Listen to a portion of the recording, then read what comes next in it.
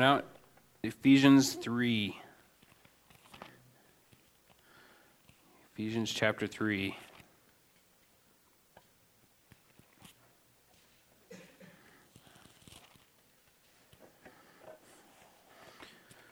If you guys remember how it's broken in half, that these first three chapters are really talking about the riches that we have in Jesus Christ, right? And then after this is going to be 4 through 6 is going to be all the scriptures on how we apply those riches. And so we're almost there. We're going to have, I have tonight, and then next week we'll finish up chapter 3, and then we'll start getting into what it means and how to use those riches. But tonight it talks a little bit more about those riches and the mystery revealed. Now you guys know, probably have that title there. It says, I know in mine, it says mysteries revealed, and then above verse 8, it says purpose of the mystery. And so we're going to be talking a lot about the mystery tonight. So, as we go through it, there's one part that I really thought it was interesting just to start it off with, is that Paul in Ephesians mentions to these guys twice that he's a prisoner, that he's in prison, which is an interesting thing because usually as a person that has authority and a person that's thought of as being one of the ones to look to, you wouldn't want a person in prison to look to. And so why would he write that in his letter to tell them, hey, I'm a prisoner? It's just usually you don't talk about that kind of thing. I don't know if you guys you probably have, maybe you have some family members or there's somebody else, but as soon as you hear their next con, you're like, okay, we're going to be careful. Watch out. We're going to watch what's going to happen. And not to say that everybody's just so evil as they come out, but it's just one of those things that goes along with being in prison. And so here's Paul, a guy that he's giving them all this letter, and he's talking about these things of God, and you would think automatically, well, what is a man of God doing in prison? I mean, what did he do to offend God that God would put him in there? If Paul's such a powerful voice and God, such a handy tool in God's hands, why in the world is he in some prison and not out there still evangelizing? There's just a lot of questions that would come up. And so it's interesting that Paul brings that up and he puts it in his letter to the Ephesians and telling them that he's a prisoner. But what he talks about, if you guys look at in the very first verse that we're going to go through, it says, for this reason, in chapter 3, for this reason I, Paul, the prisoner of Christ Jesus, for you Gentiles. And then later on he says in verse 1 of chapter 4, he says, I therefore, the prisoner of the Lord, beseech you to walk worthy of the calling with which you were called. In both of these instances, he's not saying, hey, I am I'm a prisoner of Rome, right? He doesn't go there with it. He doesn't say, I'm a prisoner of the Jews, because that's one of the main reasons he was there. There's not any other reason except for that he points it to Jesus Christ, which nowadays is kind of like, okay, some churches are teaching that if you're going to be with Jesus, no problems happen. No jail time with Jesus. One of those things. But we know that there's going to be things going on, and when Paul gets into this letter, and into this chapter of this letter, he's really going to talk about, hey, I'm a prisoner, but it's of Christ Jesus. The reason I'm here is because this is where Christ has me right now. This is where I'm ministering. And he says it's for you guys. It's for you Gentiles, and it's for us. It even extends to us, and we'll get into the later part of tonight's study and how it even extends to us. But I thought it was interesting that a guy would want to put that in his letter and tell these people he's ministering to that, hey, I am a prisoner. Just so everybody knows, I'm a prisoner. But it was awesome where he pointed it to, and he points it to the work of the Lord. And then he goes on and he talks about this mystery, and this mystery being one of those things that's why he is a prisoner, is because of this awesome mystery that's been given to him that he's supposed to give out to other people and show them what this mystery is. And so before we read it all, let's go to the Lord. Lord, we do just want to see what you have to say to us in these scriptures. And Lord, I just want you to speak tonight, please. My mind is all mixed up, and just some of the things that the words haven't come out very clearly, even as I talked with my wife earlier. So Lord, I ask you to just clear my mind and just help me physically, Lord, to be able to speak your word, and that it wouldn't be about me at all. And that you just teach us, Lord. We want to hear your word. We want to hear your counsel that you have to give us in this awesome mystery. And in the end, Lord, we just want to praise you. We want to give you the glory and honor you deserve because of this mystery that you've given us. I mean, we could have been born back in the Old Testament times and not even known about this mystery. And it's just a neat thing, Lord, that you've chosen us to be in this time. And Lord, I ask that we would be able to spend these lives that you've given us as great stewards of yours, Lord. That we would not take these, these years that we're here for granted, Lord, that it would be paid back. And Lord, that we could glorify you with these lives that you've given us and this new life that you've given us. And so, Lord, just teach us through your scriptures and show us the significance of this mystery tonight, Lord. And, Lord, we want to glorify you and praise you. And in your name we pray. Amen. So let's go ahead and read through. We're going to do verses 1 through 13 tonight. So we'll read through all of them because there's some of the things that the topics that I have, they kind of bleed over into the other topics, and then we'll go back to the verses. So I want you guys to get the whole first, and then we'll start breaking it down. So it says, "For this reason," verse 1, "I, Paul, the prisoner of Christ Jesus for you Gentiles, if indeed you have heard of the dispensation of the grace of God which was given to me for you, how that by revelation he made known to me the mystery, as I have briefly written already, by which when you read, you may understand my knowledge in the mystery of Christ, which in other ages was not made known to the sons of men, as it has now been revealed by the Spirit to his holy apostles and prophets, that the Gentiles should be fellow heirs of the same body and partakers of his promise in Christ through the gospel, of which I became a minister according to the gift of grace of God given to me by the effective working of his power." In verse 8, "To me, who am less than the least of all the saints, this grace was given, that I should preach among the Gentiles the unsearchable riches of Christ, and to make all see what is the fellowship of the mystery, which from the beginning of the ages has been hidden in God, who created all things through Jesus Christ, to the intent that now the manifold wisdom of God might be made known by the church, to the principalities and the powers in the heavenly places, according to the eternal purpose which he accomplished in Christ Jesus our Lord, in whom we have boldness and access with confidence through faith in him. Therefore I ask that you do not lose heart at my tribulations for you, which is your glory." And then when we go into these verses, I really liked how, and I don't usually do this, but sometimes when you read a commentary, it's pretty cool how they break things down. And so I am robbing this, just coming out. I'm robbing this from Wearsby, okay? So if you guys go back and like, dang it, I could have just read this instead of listened to Curtis. I didn't go verbatim on it, but he had some great points. I loved how he broke it down. And so that's what we're going to kind of follow in what the Lord pointed out to Wearsby. And so how Wearsby points this out and how he goes into it is he's talking about the significance and what significance this mystery has to 4 different groups of people. And so that's what we're going to end up going through tonight and just seeing what significance does this have. And so the first one, if you guys are taking notes, the first significance will be to Paul. And why is this mystery significant to Paul? Well, when you're reading through it, you get to see that Paul there's 2 titles that it looks as if he takes on. First, we already talked about it a little bit and being that prisoner, right? He says a prisoner of the Lord, or of Christ Jesus. And the second one is over in verses 7 and 8, it talks about him being a minister, and he says he preached, so a minister/preacher is what his other title would be. And so we get to see, well, okay, how does this mystery have to do? What is the significance in Paul's life and what has driven him and where he's gone with it? We said that, of course, that with being a prisoner, that mystery was what put, more or less, Paul in that prison cell. And when we look at it, if we want to just break it down, and so every time I mention mystery, you guys know what we're talking about. It gives it right there in those scriptures in verse 6. And it says, well, let's read verse 5 so you guys know for sure this is the mystery. It says, "In which other ages was not made known to the sons of men, as it has now been revealed by the Spirit to his holy apostles and prophets." And here's what the mystery is: that the Gentiles should be fellow heirs of the same body and partakers of his promise in Christ through the gospel. Those are 2 major things right there that they never even knew about.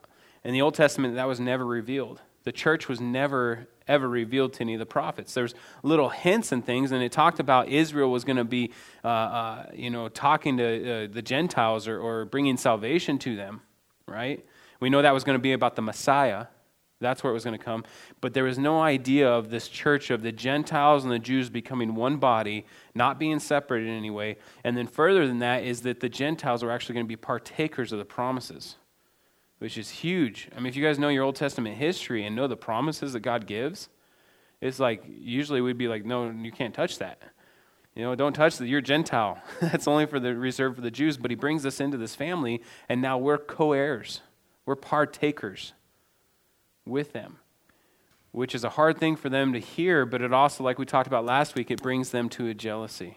To see that these Gentiles are able to get in there and get grafted in that tree as well and be a part of that same tree and giving off fruit. But it's an awesome thing that he's given us. And so that's what the mystery is. That's why Paul is in prison, and that's why he was a minister and a preacher. That's what he's preaching.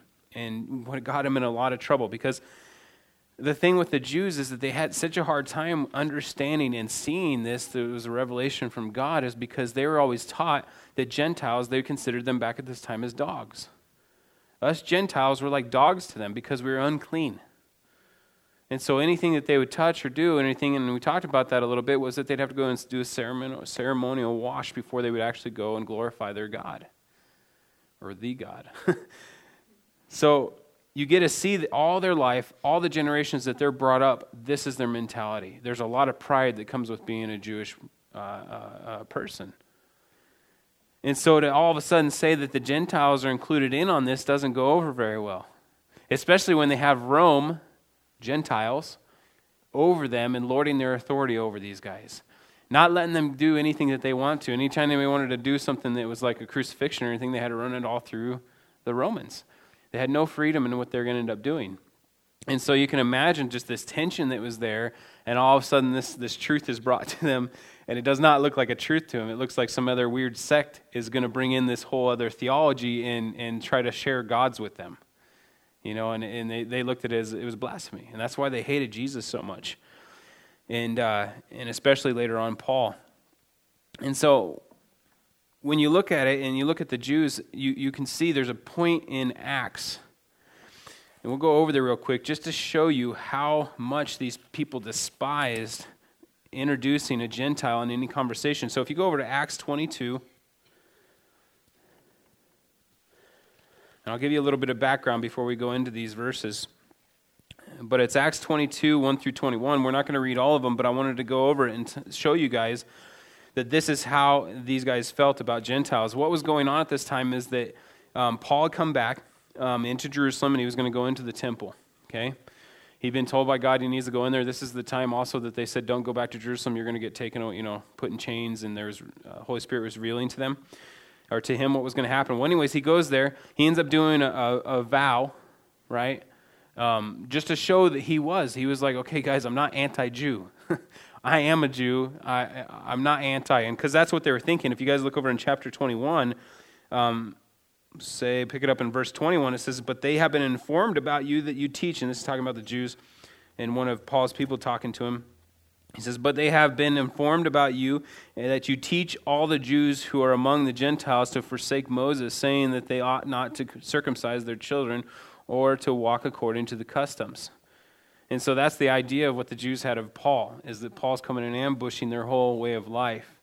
And so they're really afraid of what he had. Well, what happens is that Paul's there, he's at the temple, and all of a sudden one of the Jewish guys sees him, or the people, there's one guy in verse 20, it says, crying out, men of Israel, help this man. This is the man who teaches all men everywhere against the people, the law in this place. And furthermore, he also brought Greeks into the temple and has defiled this holy place.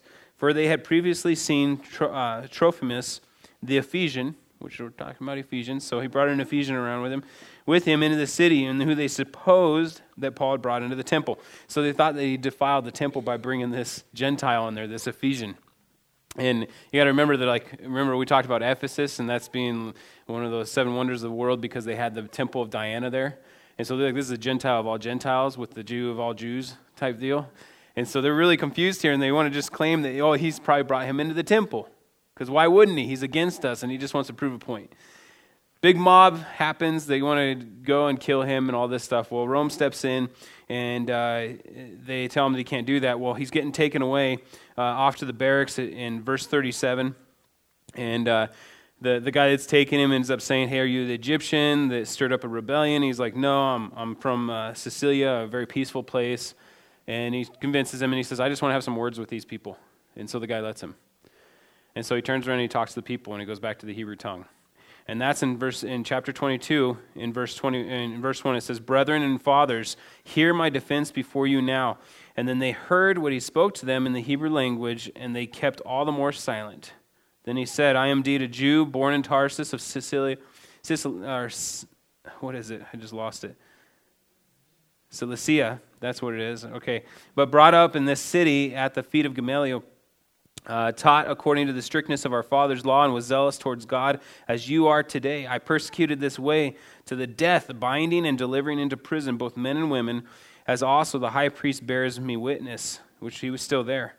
And all the council of the elders, from whom I also received letters of the brethren, and went to Damascus to bring in chains even those who were there to Jerusalem to be punished. And Damascus at that time was quite a ways away. So he's like saying, hey, I went a long ways to even bring these people back to Jerusalem. And he goes on talking about just how he's persecuted, how he's zealous. And then Jesus comes to him and says, in verse 7, Saul, Saul, why are you persecuting me? In verse 8, so I answered, who are you, Lord? And he said to me, I am Jesus of Nazareth, whom you are persecuting. And at that time, they didn't get upset as he goes on. And he talks about the conversion that happens. And then you flip the page. I don't know if your Bible, you might not flip the page. I'm going to. And then you go down to verse 7. He says, now it happened. And this is him still going on. They're really intent. They're listening to him. Now it happened when I returned to Jerusalem and was praying in the temple that I was in a trance. And I saw him saying to me, and speaking of Jesus, make haste and get out of Jerusalem quickly, for they will not receive your testimony concerning me. So I said, Lord, they know that in every synagogue I imprisoned and beat those who believe on you. And when the blood of your martyr Stephen was shed, I was also standing by, consenting to his death and guarding the clothes of those who were killing him. And then this is where this is bad right here for those Jews when they heard this. Then he said to me, depart, for I will send you far from here to the Gentiles. And look what happens in verse 22. And they listened to him until this word. And then they raised their voices and said, away with such a fellow from the earth, for he is not fit to live. Very interesting, because he went through the whole part of Jesus Christ, his whole conversion, and they didn't say anything. Because a lot of times you think, okay, you don't mention that with the Jews because that's where they start getting really upset. But it was as soon as the Gentiles were mentioned that they flipped out. And that's why it was such a big deal in this mystery that God was doing and what Paul was trying to tell them about. It was not happening very well. And like what I told you guys last week, that you really didn't see any problems in the church until Acts 10, when all of a sudden the Gentiles are introduced into the church. And it was because it was like, how does this work? Because we figure we have the gospel, right? Like the Jews, they felt like the gospel came through them, so therefore they owned it, not knowing that it was definitely the rights of Jesus Christ, because it was under a new authority. It was under his authority, his body, that new creation, the church. And they're having a really hard time understanding this mystery. I think it's so neat that God revealed it to Paul to go and explain, this is what God has in store. It's going to be a mix. It's going to be one body. It's going to be the same deal. They're going to partake of the promises as well. Their Messiah is going to be your Messiah. The same thing straight across the board. And so it was a really hard thing for them to understand. And that's why they didn't want to have anything to do with it. And they threw Paul into prison, or he ended up, wanting to go over to and plead to people that were higher up. And that's how he ended up over in Rome. But because they wanted to kill him, there was a whole plan to kill him on the road, and Festus. And you guys can go through the end of Acts there and just read throughout the history and see, how exactly he got over there. But with Paul being a prisoner, that was one of the things that the mystery was very significant to Paul, because the mystery, in a sense, speaking about the mystery, had put him there. Which is so interesting to me, because it's like, we love to see other people come into our church. We love to see other cultures come into our church. We love to minister to other cultures. I mean, we have ministries. You guys look at that wall out there. We have ministries all over. And it's neat to be able to do that. And for us, we don't see that there's a difference, or at least we shouldn't. But we really don't. And to be at this time and to see that there's such a significance in the difference there, that Paul wanted to express to them, look, guys, there's not going to be two different churches. It's not that we're going to go to the Gentiles and then we're going to go set up some churches for them and then the Jews will have their churches. There's no separation. That can't happen. And so there was a very hard time. And I mean, it even goes beyond and the Judaizers that were coming into the church and trying to sway them back into, the Gentiles getting circumcised so that they could fully receive Christ. And it was a big mess. But you can kind of see that it was a very serious thing to them, and they had so much history. And like we talked about last week with God dividing up and having the nations and then calling out Abraham and setting apart one nation, right, to represent him. And it was a very prideful thing, of course. I mean, to be born a Jew is a big deal. You're now chosen person of God. And then now you have this New Testament, and it's like, you keep your side of the Bible, we'll keep ours. It's kind of their mentality. And so, anyways, moving on. Paul goes with those guys, and just as we read in Acts, that he talks about how devout of a Jew he was. And you guys can also, in Galatians 1:11 through 24, he goes and talks to them about how devout he was. Philippians 3:1 through 11 was another part that shows how devout.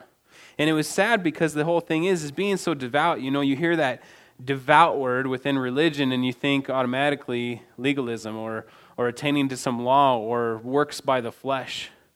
Being devout in that sense, which is unfortunate that word has been taken that way, and that every time you hear of somebody being devout, automatically you're like, they're into the rule book, into the rules of what they need to do, and they probably don't know much about grace, when it is a precious word, because a devout person is just sold out. That's our new word, sold out for Jesus, right? Anyways, Paul ends up sending him on. You guys know that whole story. He goes on and sends him out to the Gentiles. And we read it here in Ephesians. If you guys want some other verses, in Acts 9:15. You guys don't have to turn there, but I'll read it real quick. Acts 9:15.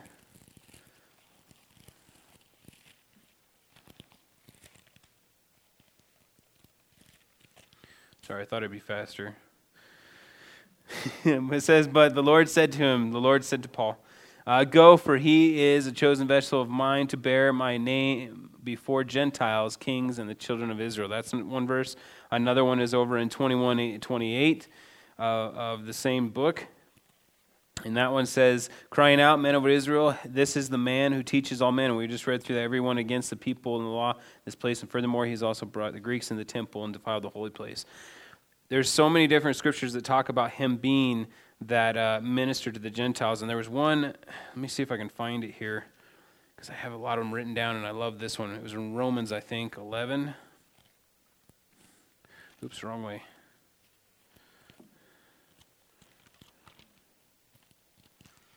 Let me see if it's Romans 11:13. Well, it says, for I speak to you, the Gentiles, and as much as I am apostle of the Gentiles, I magnify my ministry. That is not the one I was looking for. 15:15 is another one you guys can write down, which is not the other one I wanted either. I gotta find. There was one of them I don't know where it is, and I'm sorry, guys. I had it written down, and it just talks about how Paul says that I am a minister to the Gentiles, and it says Peter is a minister to the circumcision.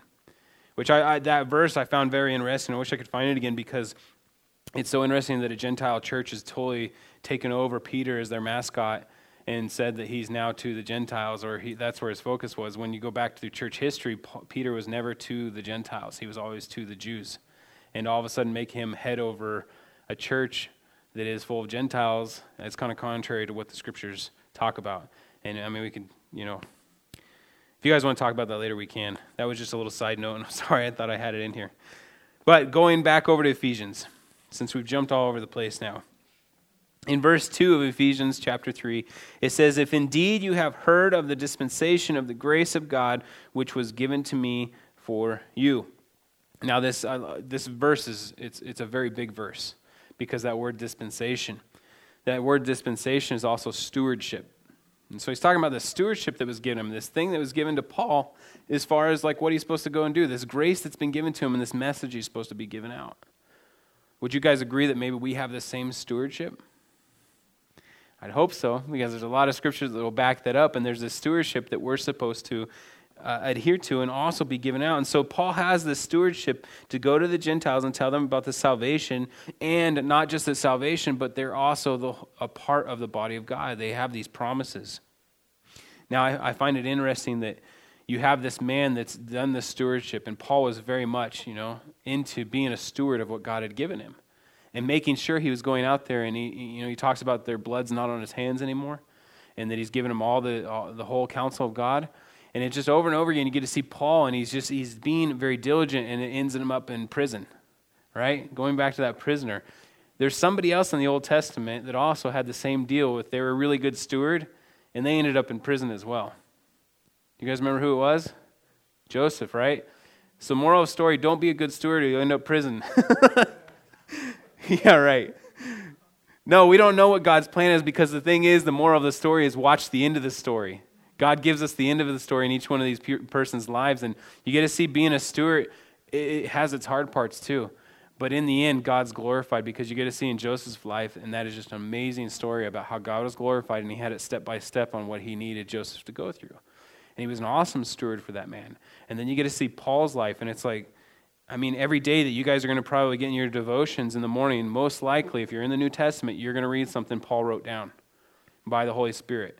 And to have that, that's just an awesome thing in itself. I mean, to have have what you allowed God to write down through you for all eternity, and it to be living and to be powerful. And it blows your mind. And what an honor that this man was given, even though he had to spend a little bit of time in prison. It was just a small thing, right?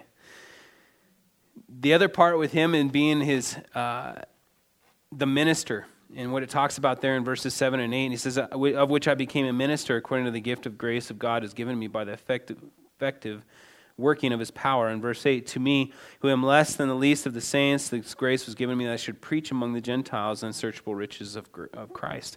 And just continue on that stewardship. Yes, it landed him in prison, or that's where it ended up, and that's what God's plan was, is for him to go to Rome and minister to the people there. But also, if you look at it, and he just got to be this awesome calling of being that minister. And I like that word minister, because it's not just a teacher get up in front of everybody and tell them what the Word of God says, or go through it with them. That's not just what a minister does. That isn't the only thing. A minister also is somebody that comes alongside others, walks with them, devotes their lives into seeing them get closer to Jesus Christ. And you get to see this man that he's given this super important information. I mean, mind-blowing information that's going to totally change the world, and this oneness, this new creation, this church, God's bride. And it's such a beautiful picture that you get to see all these things, and guess what? It's given to this guy so he can go and tell everybody about this mystery. He gets to go out and preach this and go and minister to people and bring them alongside this. Pass it on to faithful men, like what he says in 2 Timothy. I mean, just what an awesome honor it is for this man to be able to do that. So that is the significance to Paul. And wow, that time is flying fast, and we got through one. So, all right, let's get going. Number 2, it's significant to the Gentiles. Okay? Significant to the Gentiles.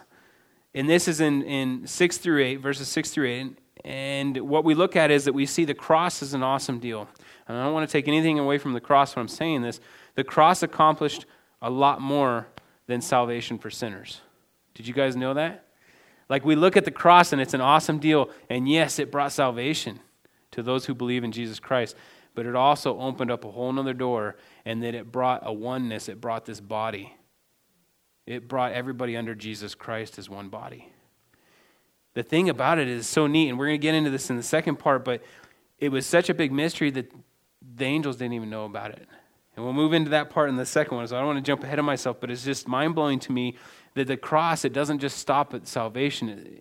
It goes further, and because of that salvation, because of that power of God, that resurrection, that we get to be involved in Jesus Christ and being born in that spirit, now we get to be in that body in oneness. We get to be together with the Jews. We get to partake with the promises that he's given. And it's awesome. It's like another reason just to praise him and what he did on the cross for us. And we're fellow heirs. In verse 6, it says that the Gentiles should be fellow heirs of the same body. And we talked about this, that inheritance that comes along with it, that being able to be heirs with Jesus Christ. That privilege that he's given us. What riches we have, right? It is exciting to see what we have in him. So we're fellow heirs, and we're also partakers of his promise, like I've said over and over, and probably beat to death by now. But we're partakers of his promise. And if you guys want to know the promises, I knew I wasn't going to have enough time, so I didn't go and line out a bunch of the promises, but go back and look. You can go Old Testament, you can go New Testament, and check out these promises. And I want to make sure that you guys understand there still are promises that are for Israel. They really don't apply to us because it talks about the land being given back to them and how they're going to reign. And so those really are. You guys, and it's easy to differentiate as you go through the scriptures. I mean, there are very clear things that you're probably not going to be able to relate with as far as being a Gentile. But what it's talking about is all these promises and all this stuff, the spiritual promises that we get and this overflowing riches that he's given us that are no longer just isolated to the Jewish people. Those that have believed in the salvation, that stewardship comes with it, like we talked about. Now, It's interesting. I like what Wiersbe said. Here's what Wiersbe said. He said, our human birth determines our racial distinctions, right? But our spiritual birth unites us as members of the same body. And he gets that out of 1 Corinthians 12 through 14. It's 1 Corinthians 12 through 14. And it's awesome because this world, all they really look at is your birth, your racial distinctions. And maybe not so much more in America because we're really, celebrate diversity type deal, which I don't want to go too far in that. I think it gets too big, and you guys know what I mean by that. But as far as races and stuff, we've really become this mixing pot, which I think is an awesome thing about America. Because if you go over to India and you go and check out that place, and the whole religious system I just drew a blank. It's not Buddhism, Hinduism. In the reincarnation, there's the people that are the untouchables, and they feel they deserve that place as being untouchable, and living in the most disgusting places. And everybody treats them that way because they feel in the past life they've deserved that. That's what they work towards. And if you guys go and research, it's a very sad thing. And so if you're born into a family that's an untouchable family, the rest of your life you have no hope. As far as if you're going to succeed, as far as what the world says, here's what hope is. You'll never, ever have that. And all over the world, you get to see this racism that occurs all over the place. Even in a place that it was so joyful to have Americans, and a lot of places that have Americans, if you know, right next to them, usually in some other country right next to them, they hate those people. Even in Costa Rica, where these people are the sweetest people in the world, they're so nice and everything, they hated Nicaraguans. They hated them. And I was like, everything that went wrong, everybody that stole or did drugs or anything, they call them Nica, which is N-I-C-A. And it's not derogatory. I asked the Nicaraguans if it was, but they said it's how you use it. If you're Costa Rican using it, yeah, then it's probably derogatory. But they were like, you're a gringo. They call me gringo, which is supposed to be derogatory too. You're a gringo, it's okay. But anyways, so just getting to see this whole thing where every problem was the Nicaraguans, and it seems like you have that in every country. Even the further south here in America, I guess every problem has to do with the Mexicans coming in, and it's a sad deal. But it's so cool to see in God, and the point being that we are born, in the physical sense, we're born in some racial family, but when we get born in the spirit, it's completely open. We're all in one body. We're all brothers and sisters. We get to be that one group. Praise God for that, right? So those that have been in that salvation, it goes on to verse 17, and it says, of which I became a minister according to the gift of grace of God given to me by the effective working of his power. And it's going too fast. So when it talks about this, him becoming a minister, it's according to the grace God's given him. We get to talk about that power again, that stewardship that he's been given. The thing is when God gives us this stewardship, we walk into Jesus Christ, into that salvation, and we're given a stewardship. We're accountable now. But praise God that he gives us the power to be those stewards.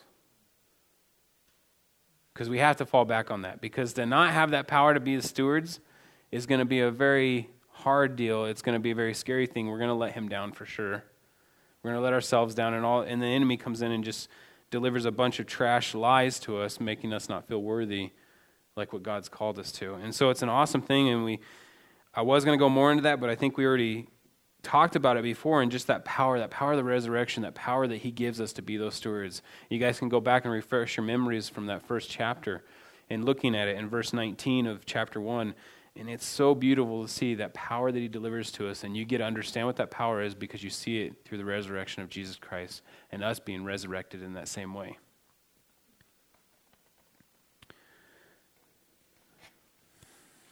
I'm going to skip some stuff here. Let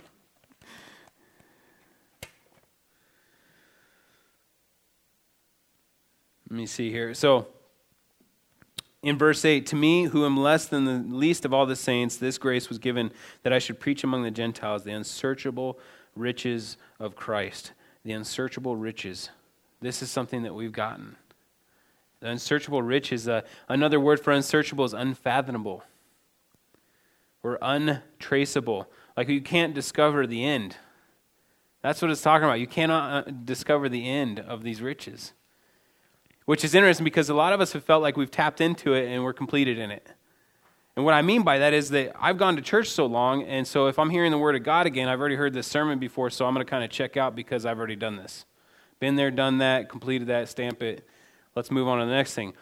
I need to go and hear these powerful speakers or however it is. And it's unfortunate that some of us have gotten the idea that as soon as God's word's open, well, we've already been there. And you guys know, I know several of you guys know that it's not just about reading through it as if it's a regular book and getting to the end and saying, okay, I did that. It's that living word. It's always going to do something to us. Maybe we have some speaker that's really boring, and sometimes just says the same thing over and over again because he's trying to rush through. And and then you see that God, the scriptures coming out, and you pay attention to those scriptures, not necessarily the person that's speaking and how they're saying it or what jokes they're coming up with or their facial or making sure they move around enough. Your focus gets right back onto the word of God whenever that word is spoken, and you're like, boom, speak to me, Lord. I want to hear something that I haven't heard or maybe something I need to be corrected in that I've kind of written over. And it's that whole neat thing that God, those unsearchable riches of Christ, the guys will never come to the end of them. Never. Like you can't do that. And so it's exciting every time that word of God or every time God's going to do a work in somebody else, don't just write it off.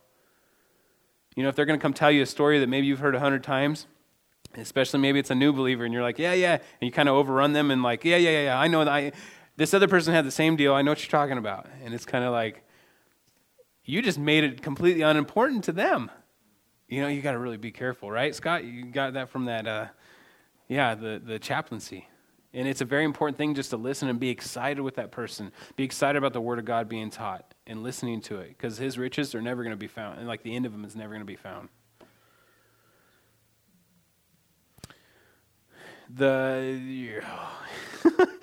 I was going to talk about the least of these when he says that.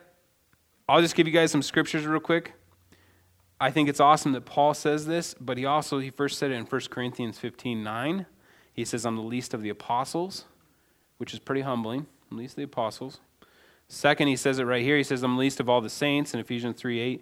And then the last one is he says, I'm the chief of all sinners in 1 Timothy 1:15. The main point being is that anytime a man or a woman goes into the depths, the truth of God's word, it does not make them have a big head. If they truly understand and they submit themselves to that power of that word, it does not make them have a big head. Instead, what it does, it gives them a broken and contrite heart. And if you look at Paul's life and you look at this, each letter he wrote, these letters actually go in that order. As he got closer to Jesus, he got to see what he looked like. As you draw closer to that light, you're exposed more. And it's not a place of saying, I'm disgusting, you can't have me, Lord, and going and condemning yourself because of it. It's what Paul does, and he falls down and he just gives him praise. Like, wow, I see even how much more filthy I am. And this is Paul, the Jew of all Jews, did everything right, followed all the rules, did all that stuff, wrote all these awesome letters, and here he is saying, I'm the least of everybody. That's powerful. And if the least of everybody can end up doing this and using the power of God, you know what? If he says he's the least, well, then we must be a little bit less than the least, right? And that's Paul. So, we got hope right there is what he's trying to encourage us. And I think I'm just going to call it there. I don't want to rush through the next ones because they're just awesome. How he shows the angels and even the demons and how they don't understand. And then the last one will be talking about us and the significance with us and Christians now today. And I'd really like to spend some time on that. And I'm sorry I didn't go through. I thought I had enough time, but you know what? Praise God, because it's still His word going forth. So, if you guys want to read ahead and check out some of those verses, we're going to try to go through the rest of the chapter next week, and Lord willing, of course. So, let's go ahead and pray for our pastor again, and